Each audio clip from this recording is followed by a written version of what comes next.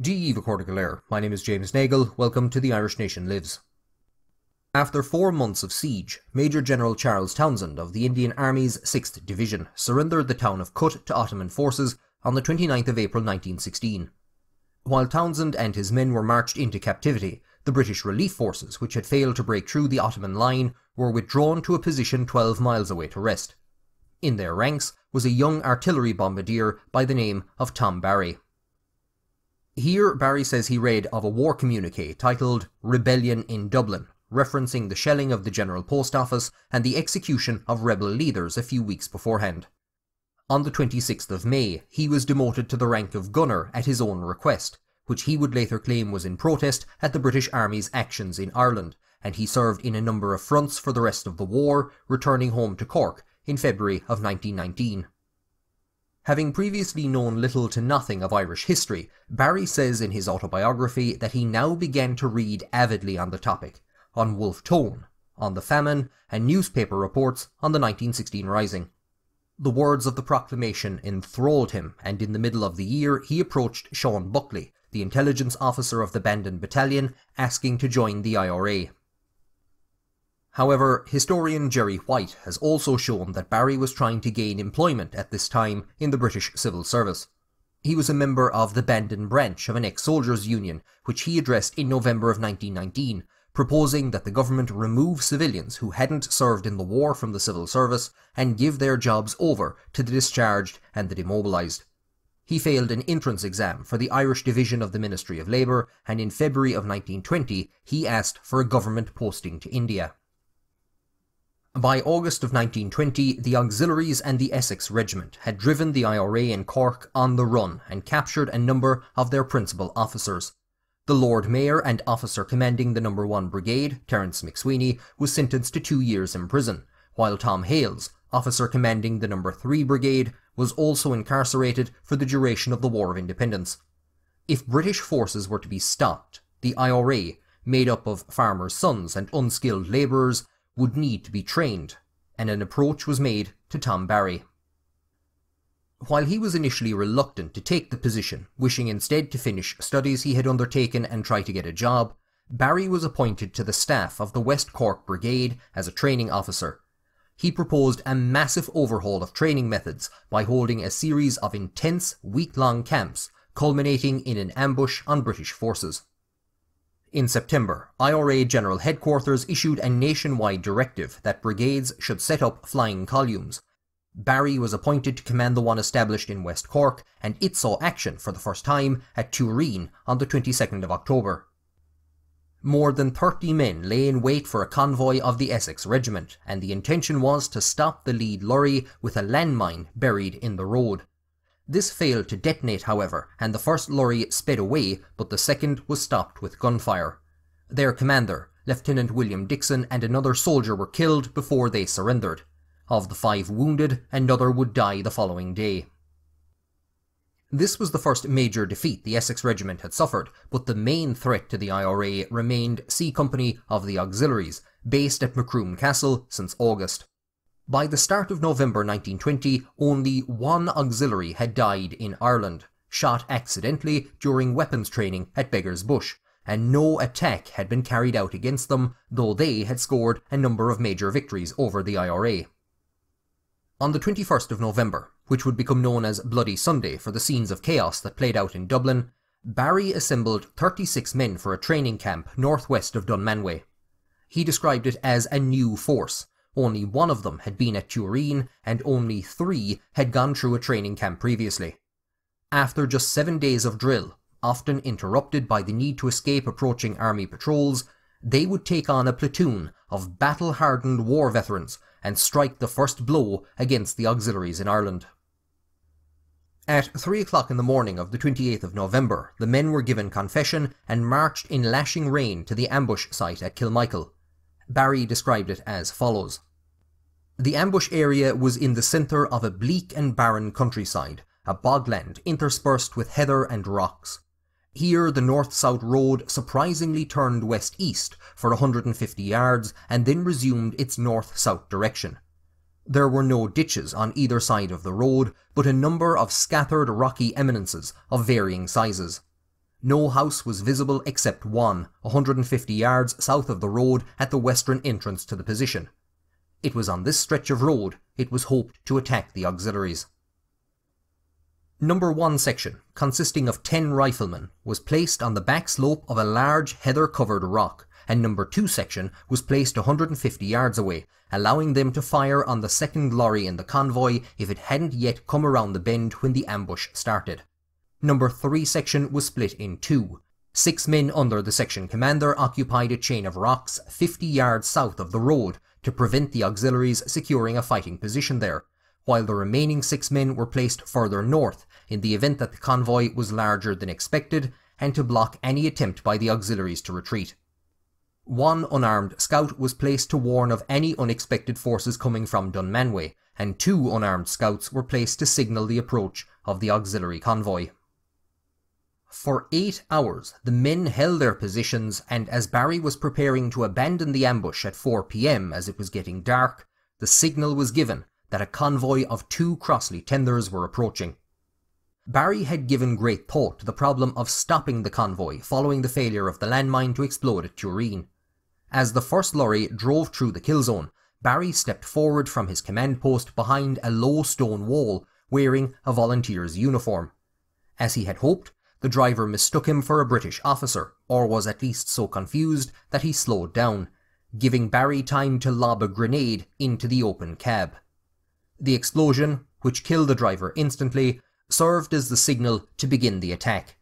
Number 1 section moved into position at the top of the rock and fired down on the vehicle, which had ground to a halt before them, as the auxiliaries tried to dismount. Within 5 minutes, all 9 occupants were either dead or mortally wounded. On realizing that they were under attack, the driver of the second lorry had tried to reverse but had become stuck. The auxiliaries were able to use the Crossley tender as cover and were putting up a solid fight against Number 2 section as Barry and his command post advanced along the road towards them. Barry says that he heard the auxiliaries surrender, but as 3 men from Number 2 section stood up, they were shot. Barry and the command post opened fire on the rear of the auxiliaries, and when they realized that they were surrounded, they attempted to surrender again. Barry ordered that no quarter be given. Having seen more than enough of their surrender tactics, I shouted the order, "Keep firing on them! Keep firing, Number 2 section! Everybody keep on firing until the ceasefire!" Then the ceasefire was given, and there was an uncanny silence as the sound of the last shot died away. 2 IRA men had been killed during the false surrender and 1 mortally wounded. Of the 18 auxiliaries that drove into the ambush, 16 of them were dead. The driver of the second lorry had escaped and headed to Macroom to raise the alarm, but was captured by the IRA later that evening and executed with his own weapon. When a recovery party was sent out the following day, they found only a single survivor, barely clinging to life. But here the narrative becomes confused. The autopsy on the dead showed that 3 of them had bullet wounds to their armpits, indicating that they were shot with their hands over their heads, and others had wounds which were inflicted after death. Many who had been involved at Kilmichael disagreed with Barry's depiction when his memoirs were serialised in the Irish press in 1948, and he was outraged by an account published in 1973. It made no mention of the false surrender by auxiliary forces and indicated that the 3 IRA casualties had been killed or wounded in the initial exchange of fire before Barry's advance. The controversy soon died down, and as Barry's Guerrilla Days in Ireland became one of the most well-read accounts of the War of Independence, his version of the Kilmichael ambush went unchallenged. That is, until the late 1990s, when Canadian historian Peter Hart reworked his doctoral thesis, The IRA and Its Enemies, for publication. Hart rejected Barry's account that the auxiliaries had engaged in a false surrender, and instead claimed that Barry had ordered their executions after they were taken prisoner. His assertion was based on a number of interviews he had conducted with men who had taken part in the ambush, including one with an anonymous scout on the 19th of November 1989. The only problem was that the last known scout present at Kilmichael had passed away 6 days before that date. Hart refused to give the name of his source, leading to accusations that he had fabricated the interview and jokes that he was communing with the dead. Hart passed away in 2010, but the controversy caused by his work continued. A battle was waged in the Lether section of History Ireland and the Southern Star by those critical of his research methods and perceived political bias, and those who defended him. One of those, Eve Morrison, examined Hart's papers and came to the conclusion that the mystery scout was Willie Chambers, a recipient of the military service pension who had always claimed to be at Kilmichael.